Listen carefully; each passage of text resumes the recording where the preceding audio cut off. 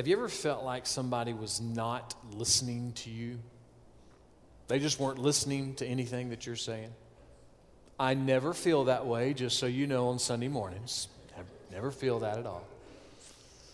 The story is told that President Franklin Roosevelt used to be really frustrated how people would not listen to anything that was being said during the receiving lines at receptions at the White House, that people would just walk through and shake hands and nobody was really paying attention to anything that was going on.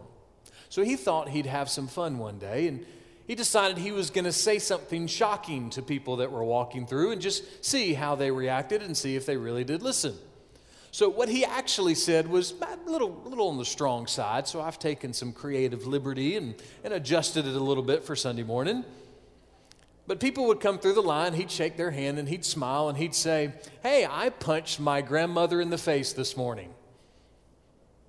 Sure enough, person after person would walk through the line. "Great job, Mr. President.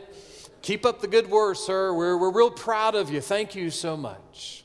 Nobody was listening to a word he was saying. It wasn't until the ambassador from Bolivia came through that he actually listened to what the president said, and he heard the president said, "Hey, I punched my grandmother in the face this morning." The ambassador leaned down to the president and he said, "Well, sir, I'm sure she had it coming."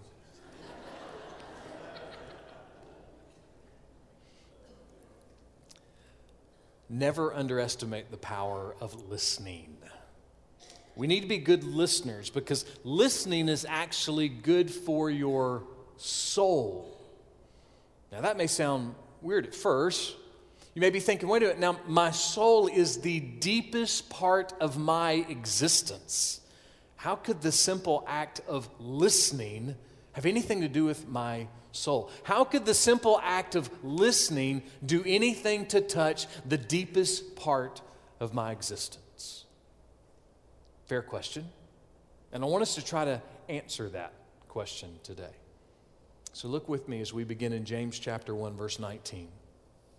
"This you know, my beloved brethren, but everyone must be quick to hear." You know, there are some things in life that we need to hear over and over and over again. And James is going to give us at least 3 things today that we need to listen to over and over again. And the first is that we need to be quick to hear. We need to be quick to hear specifically God's truth. One day Jesus was in a conversation with some religious leaders. And in the conversation, he turned and said this to them: "He who is of God hears the words of God. For this reason you do not hear them, because you are not of God." Wow, Jesus, tell us what you really think about us, right? You see, Jesus is putting this in a whole different category. It's not just saying, hey, it's a good habit to listen to the sermon. It's not just saying, it's a good thing to hear the Bible when you're reading it. And Jesus is taking this into a whole nother realm. Jesus is saying that our ability to listen to God's truth is a reflection of where our heart is with God.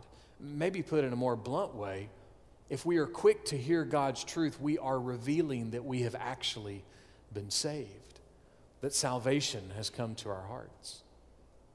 A famous talk show host Larry King once said, "I never learned anything while I was talking."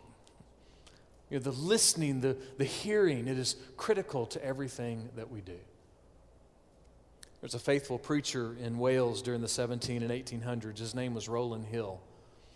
One day, Rowland was talking to a friend of his, and his friend said, "You know what? I remember the first time I heard you preach. It was 65 years ago.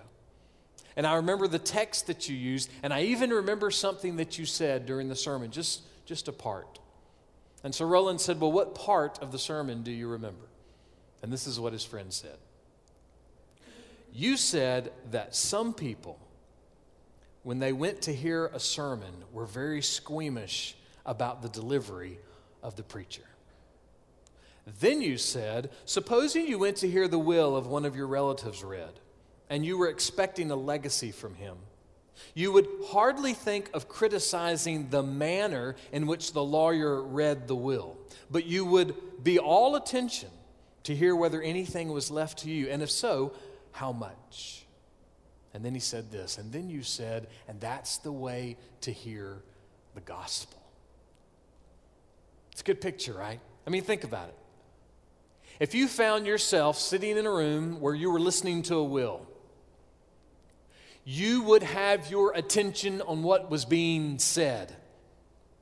If you found out that you might inherit $10 million and a beachfront home at Seabrook Island, and a mountain chateau outside Asheville, and a 15,000-acre ranch somewhere in Wyoming, you would not be concerned about how old or how young the lawyer was that was reading.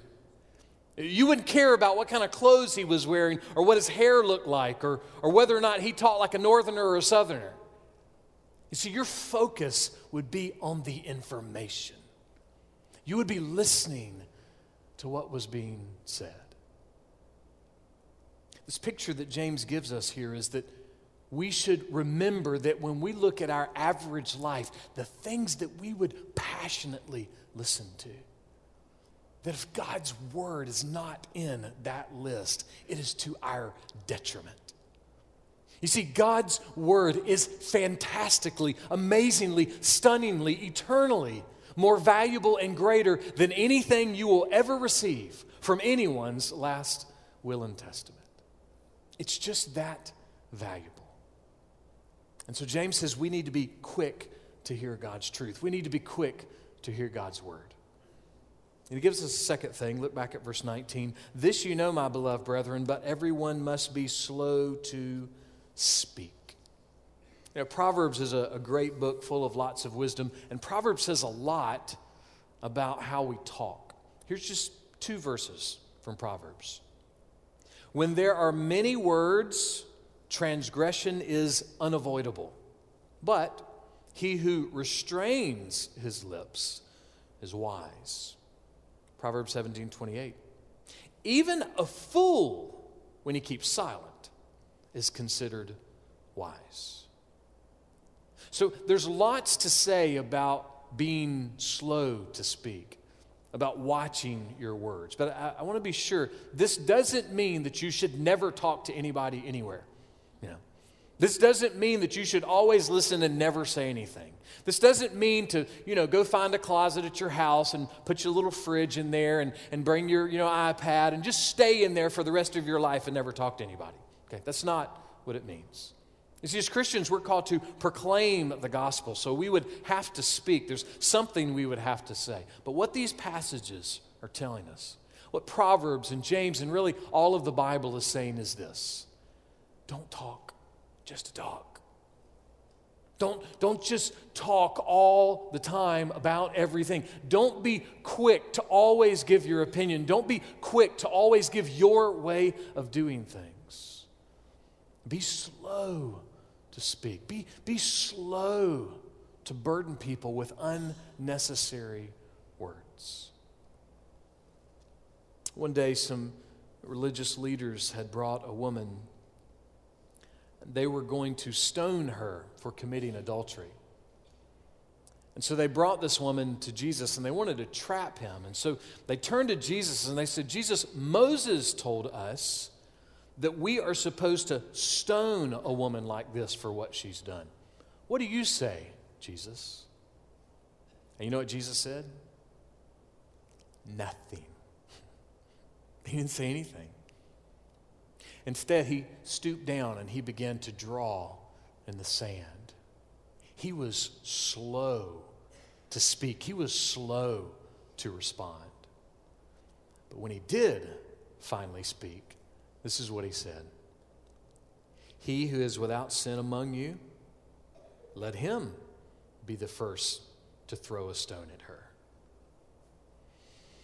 Okay, thanks, Jesus, for that one. And in the moment, you know what happened? Those stones started flying.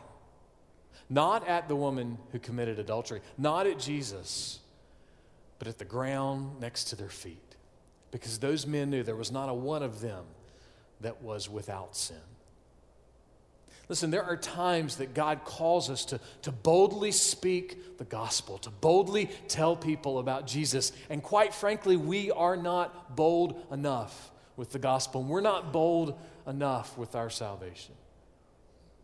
there's also this picture that we shouldn't talk just to talk. We shouldn't speak just to speak. We should not be quick to always say, well, this is what I think, and this is what I think we should do, and this is my opinion.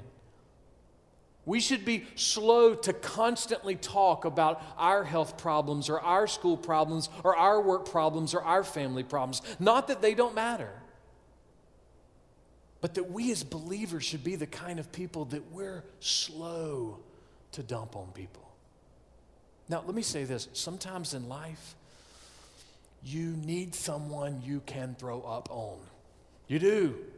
I'm not talking about little kids when you're sick and mommy's in the room. I'm talking about it is all right here and right there, and you're about to snap and you're about to blow.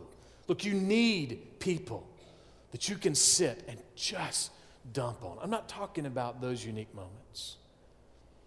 But if your whole life is dumping constantly all of your problems, if your whole life is when people see you coming, they walk the other way, that's the opposite of what we need to do as believers. We will have times where we need to share, and we will have close friendships when we need to share. But we need to be slow to just constantly give our words, slow to constantly give our opinions. And when we do speak, parents, I give this challenge to us. When we do speak, there needs to be a lot more of God's truth in our words. Because God's truth is what's going to change your spouse and your children and your grandchildren and your neighbor and your friends and lost people and your fellow church members. It's God's truth that changes our hearts. And so we need to be slow to speak whatever we want, and we need to be maybe a little more purposeful in speaking God's truth and knowing God's truth and sharing God's truth. James gives us a third thing that we need to hear over and over and over again. Verse 19 and on into 20. This you know, my beloved brethren, but everyone must be slow to anger. For the anger of man does not achieve the righteousness of God. Is it always wrong to be angry? No, it's not always wrong to be angry. There's a measure of righteous anger that we should have toward our sin. There's a measure of righteous anger that we should have toward our culture and our society and the things that we see today. There's a measure of righteous anger that we should have if God's being dishonored or if God's being mocked. We see this righteous anger in Jesus in the temple, right? Jesus walks in and turns the tables over, and anger that God's house was being used for selfish, sinful reasons instead of as a place to worship and enjoy Him. But the key word there is righteous. Rarely is our anger righteous, right? Think about the last argument that you had with your spouse or with your children or with another family member. Probably didn't fall under the umbrella of righteousness, right?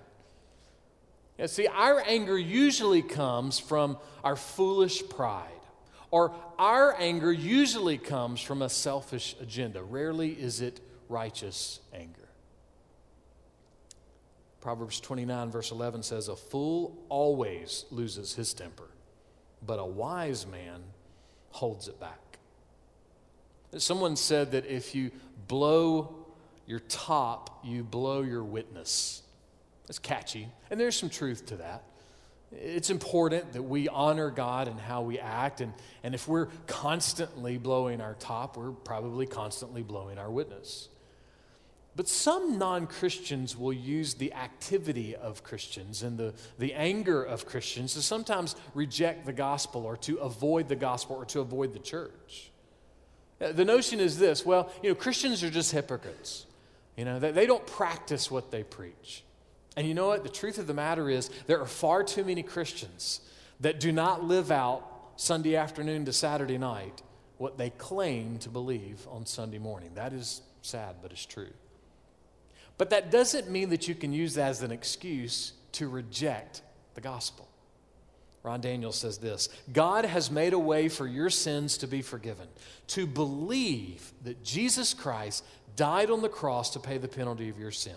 That truth is not dependent on whether or not this or that Christian has a problem with getting angry or being a bad witness. It is completely between you and God. Sinful anger will damage and hinder and hurt our witness. But sinful anger is not an excuse for someone to continue to rebel against God or to reject the gospel. Their response to the gospel is their responsibility. But you know, some Christians don't think they're angry people. You know, they laugh enough and they shake enough hands and talk to enough people. They don't really think they're angry people. So how do you know if you're an angry person?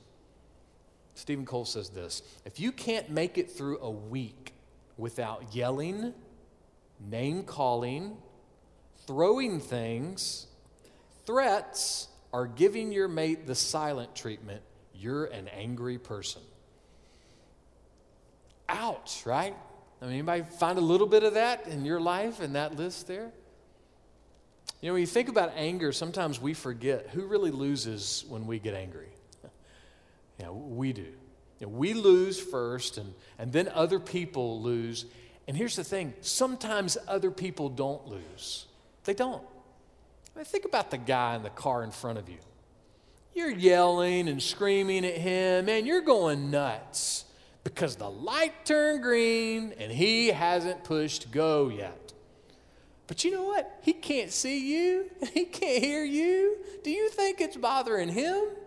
Not at all. But it affects you. Do you think the stoplight starts to cry when you start yelling at it to go ahead and change?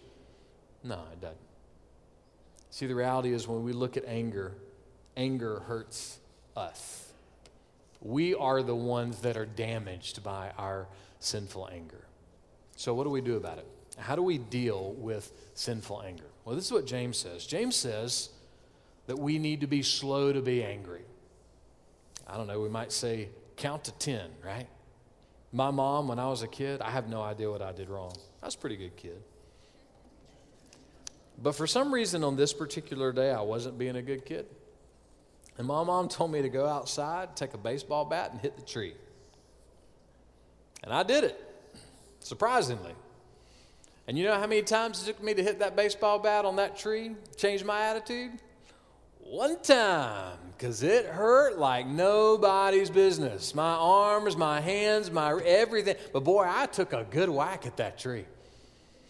I'm pretty sure I haven't had a whole lot of trouble with anger like that ever since. The picture that James is giving us is just slow. Come up with a plan to immediately back away. Be slow to be angry. Don't let anger be your first response. Come up with a plan. Find a Bible verse. Find a word that you could use. Just some trigger to help you slow down. Some trigger to pull you back away. Now, some people say, well, you know, that's all cute, preacher, but I mean, I can't do that. You know, I got an anger problem. It's just who I am. I can't control it. Technically, that's not true. Jay Adams gives a great picture of this. He says, imagine that you're at your house and you are screaming and yelling at your spouse. Boy, you are just having at it at one of your kids. And the doorbell rings. The doorbell rings and you go to the door and it's your neighbor or, you know, it's a friend or it's the preacher. You know, somebody's there. When you open the door, you're not going to go, what do you want? Get out of here. No, what are you going to do? Your natural, slow down anger response is going to kick in. And you're going to open the door and you're going to smile and you're going to say, howdy-ho, neighbor. Good to see you. So glad you came by. So we actually really can control our anger. It's just back to our heart doesn't want to. In some ways, it's easier to be quick to anger.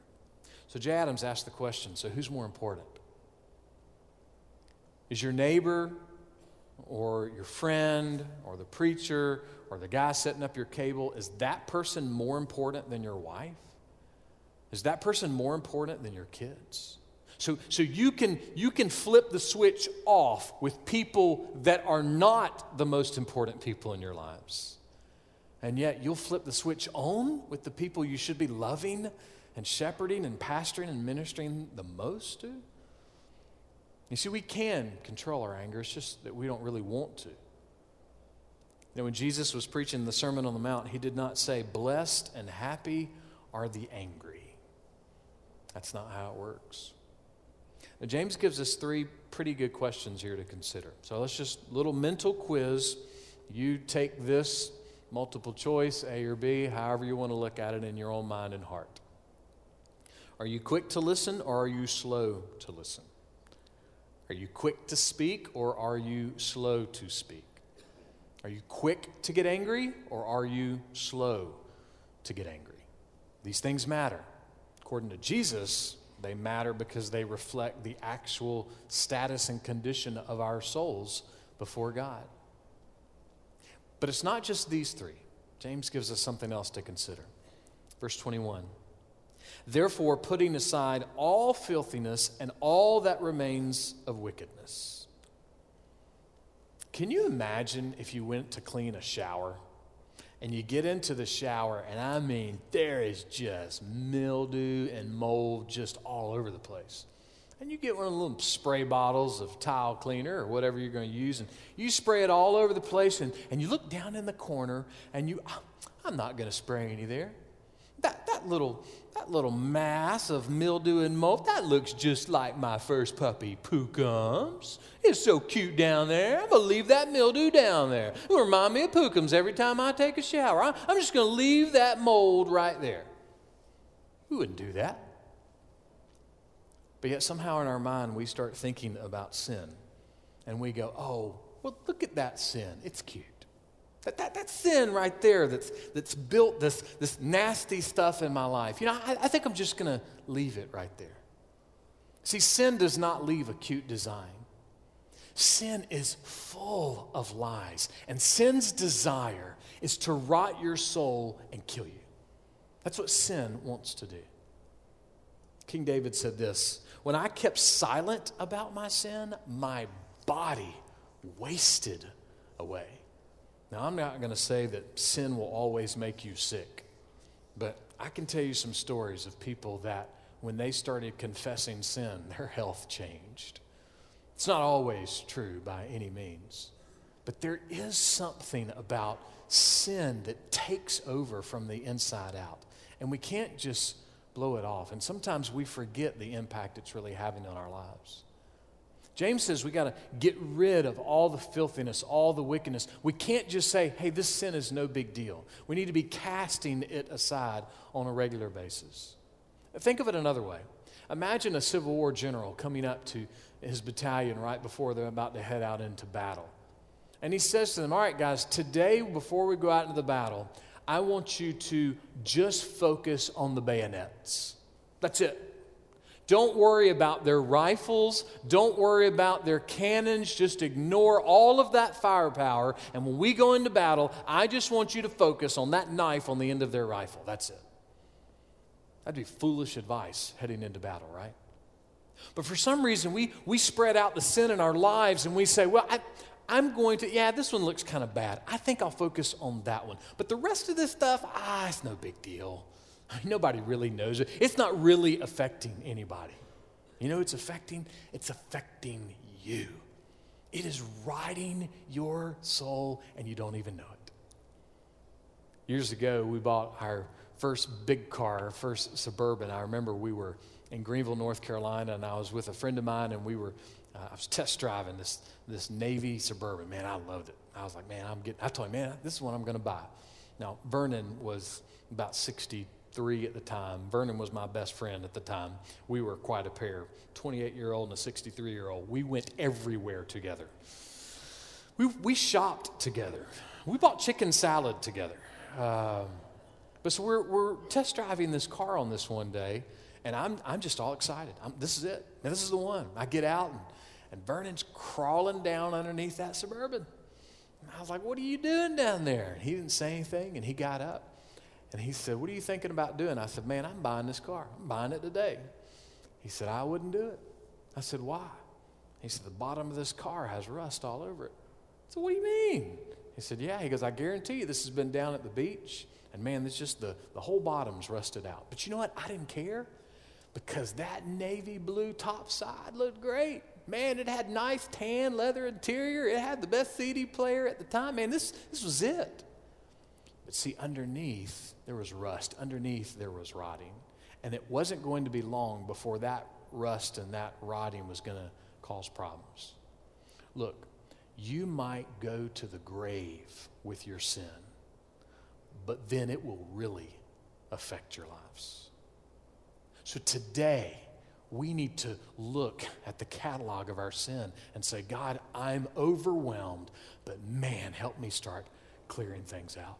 God, help me start dealing with the sin in my life so that it doesn't rot my soul and so that it doesn't affect those around me, and even more so that it doesn't affect your glory. This is the kind of thing that Scripture says we need to put aside.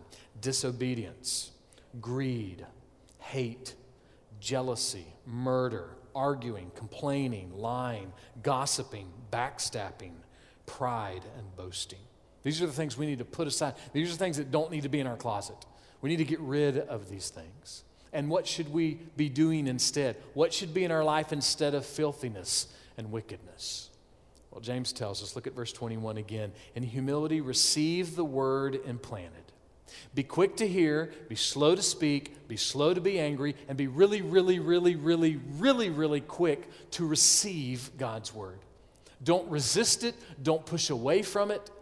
Whether it's a Bible study or a devotion time or your Bible reading or a Sunday school lesson or a sermon, don't push away. Embrace it. Pull it in. Accept it. Receive it over and over again. And James says to receive it with humility.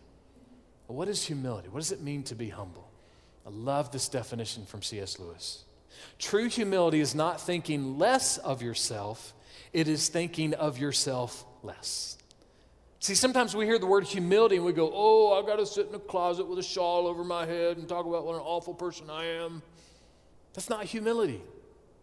Humility is not thinking less of yourself and getting down on yourself and say, oh, I'm not important and I can't do this and I can't do that. Humility is simply thinking of yourself less.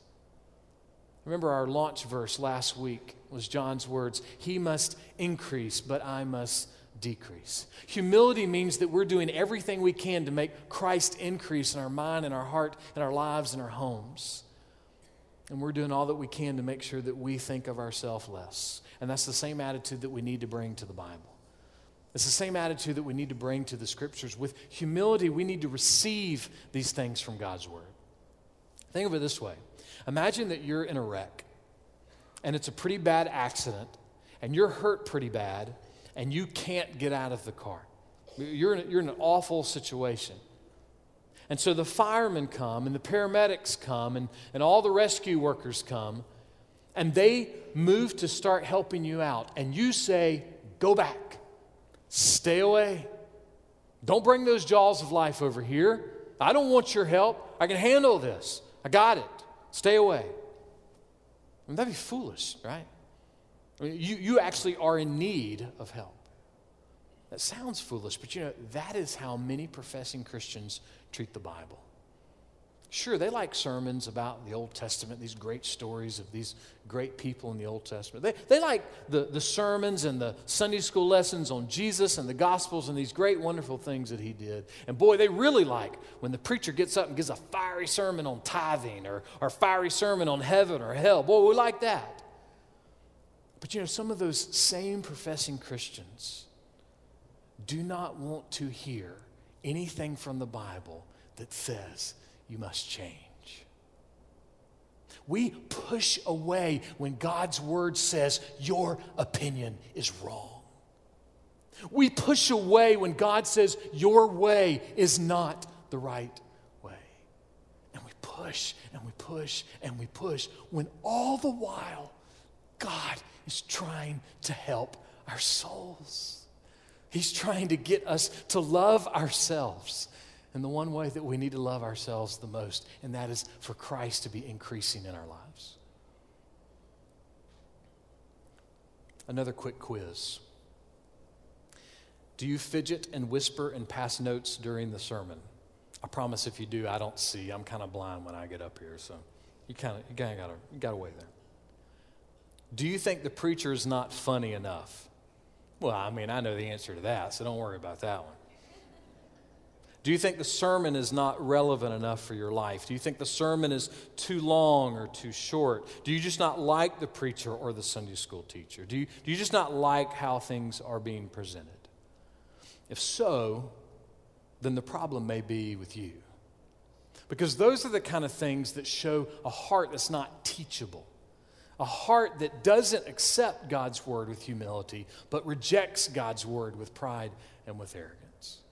See, James's challenge is, look, you got to be slow and quick to do these things, and you got to get rid of sin. But the reason you're doing all that is you're trying to make room for God's truth. Have you ever cleaned out your attic? Ever cleaned out your garage? My middle sister and her husband did that over the holidays. And so when I went into the garage, I thought I was at the wrong house, when I walked into their garage, because I've been in that garage many times, and I've crawled over this and snuck under that, and then finally got up to the door of the garage. But this time I walked in, and everything was off to the side. There was this huge, gigantic path, and I felt like I was in a foreign country. But they made room. See, James is saying, make room in your life. Get rid of the sin, but make room for God's word. Make room for God's truth. And receive it with humility. Look, I'll be honest with you, that's not always the easiest thing to do. Sometimes receiving the word of God, man, it's like digging your fork into a great piece of chocolate cake. It is. Oh, man, it's just good, boy. Sermon was great. Sunday school teacher was great. Man, my Bible devotions were great. Man, sometimes it's great.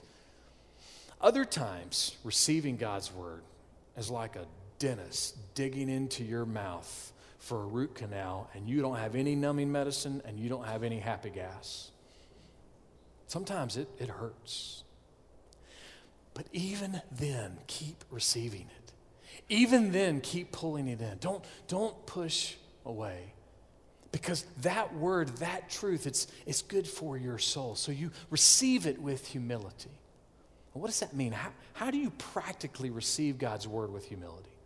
I love what Warren Wiersbe says. When you receive the word with meekness or humility, you accept it. You don't argue with it, and you honor it as the word of God. You don't try to twist it or try to conform it to your thinking. And you know what else you do? You don't sit, I hope Eunice back there on the 5th row is listening to this sermon. Boy, I hope Tommy John up there in the front is listening to this sermon. And we don't do that.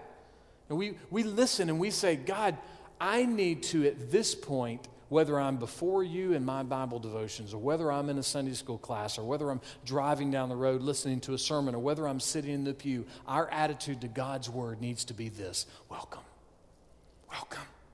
Please come in. I trust you. I need you. Please bring your word to me. That's what it means to receive the word with humility. And why should we do that? What's the point? What's in it for us? Look at verse 21. James says, in humility receive the word implanted, which is able to save your souls. You see, the word of God, the truth of God, it does something. It reveals the story of Jesus to the heart of someone who's not a believer. And it shows that person's heart that Jesus is the only way and the only truth and the only life. In other words, it's the word of God that can actually rescue a person's soul from the terrors and the horrors of hell. God uses his word to rescue people from eternal damnation. But here's what's just as wonderful. For the believer, it's not just a one-time thing. See, God's word keeps rescuing and keeps saving our souls over and over again. It keeps saving our souls from having that chokehold of sin over our lives every day. And how does it do that? Here's how it does it. God's word tells us the story of Jesus. And tells us the story of how Jesus is the only way and the only truth and the only life. In other words, what God's word does for us over and over and over again, and shows us that Jesus Christ is the greatest treasure in the universe and what we long for the most. In other words, it's the word of God that cleans and washes our eyes and helps us see the majesty and the perfection and the beauty of Jesus all over again. That's what God's word does. So why would we reject that? Why would we push that back? If God's word is the one place that brings us joy, why would we say, no, I don't want that?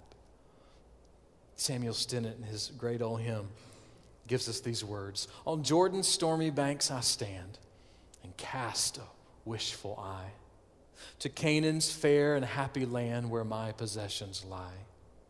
When I shall reach that happy place, I'll be forever blessed, for I shall see my Father's face and in his bosom rest.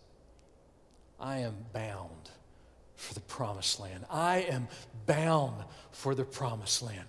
Oh, who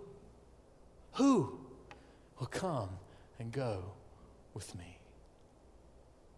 Why do we need to be quick to hear? Why do we need to be slow to speak? Why do we need to be slow to be angry? Why do we need to cast aside the sin in our lives? Why do we need to receive God's word with humility? Because Christians, we are people that say we are bound for the promised land. So let us live like we are, because this word saves our souls. Let's pray.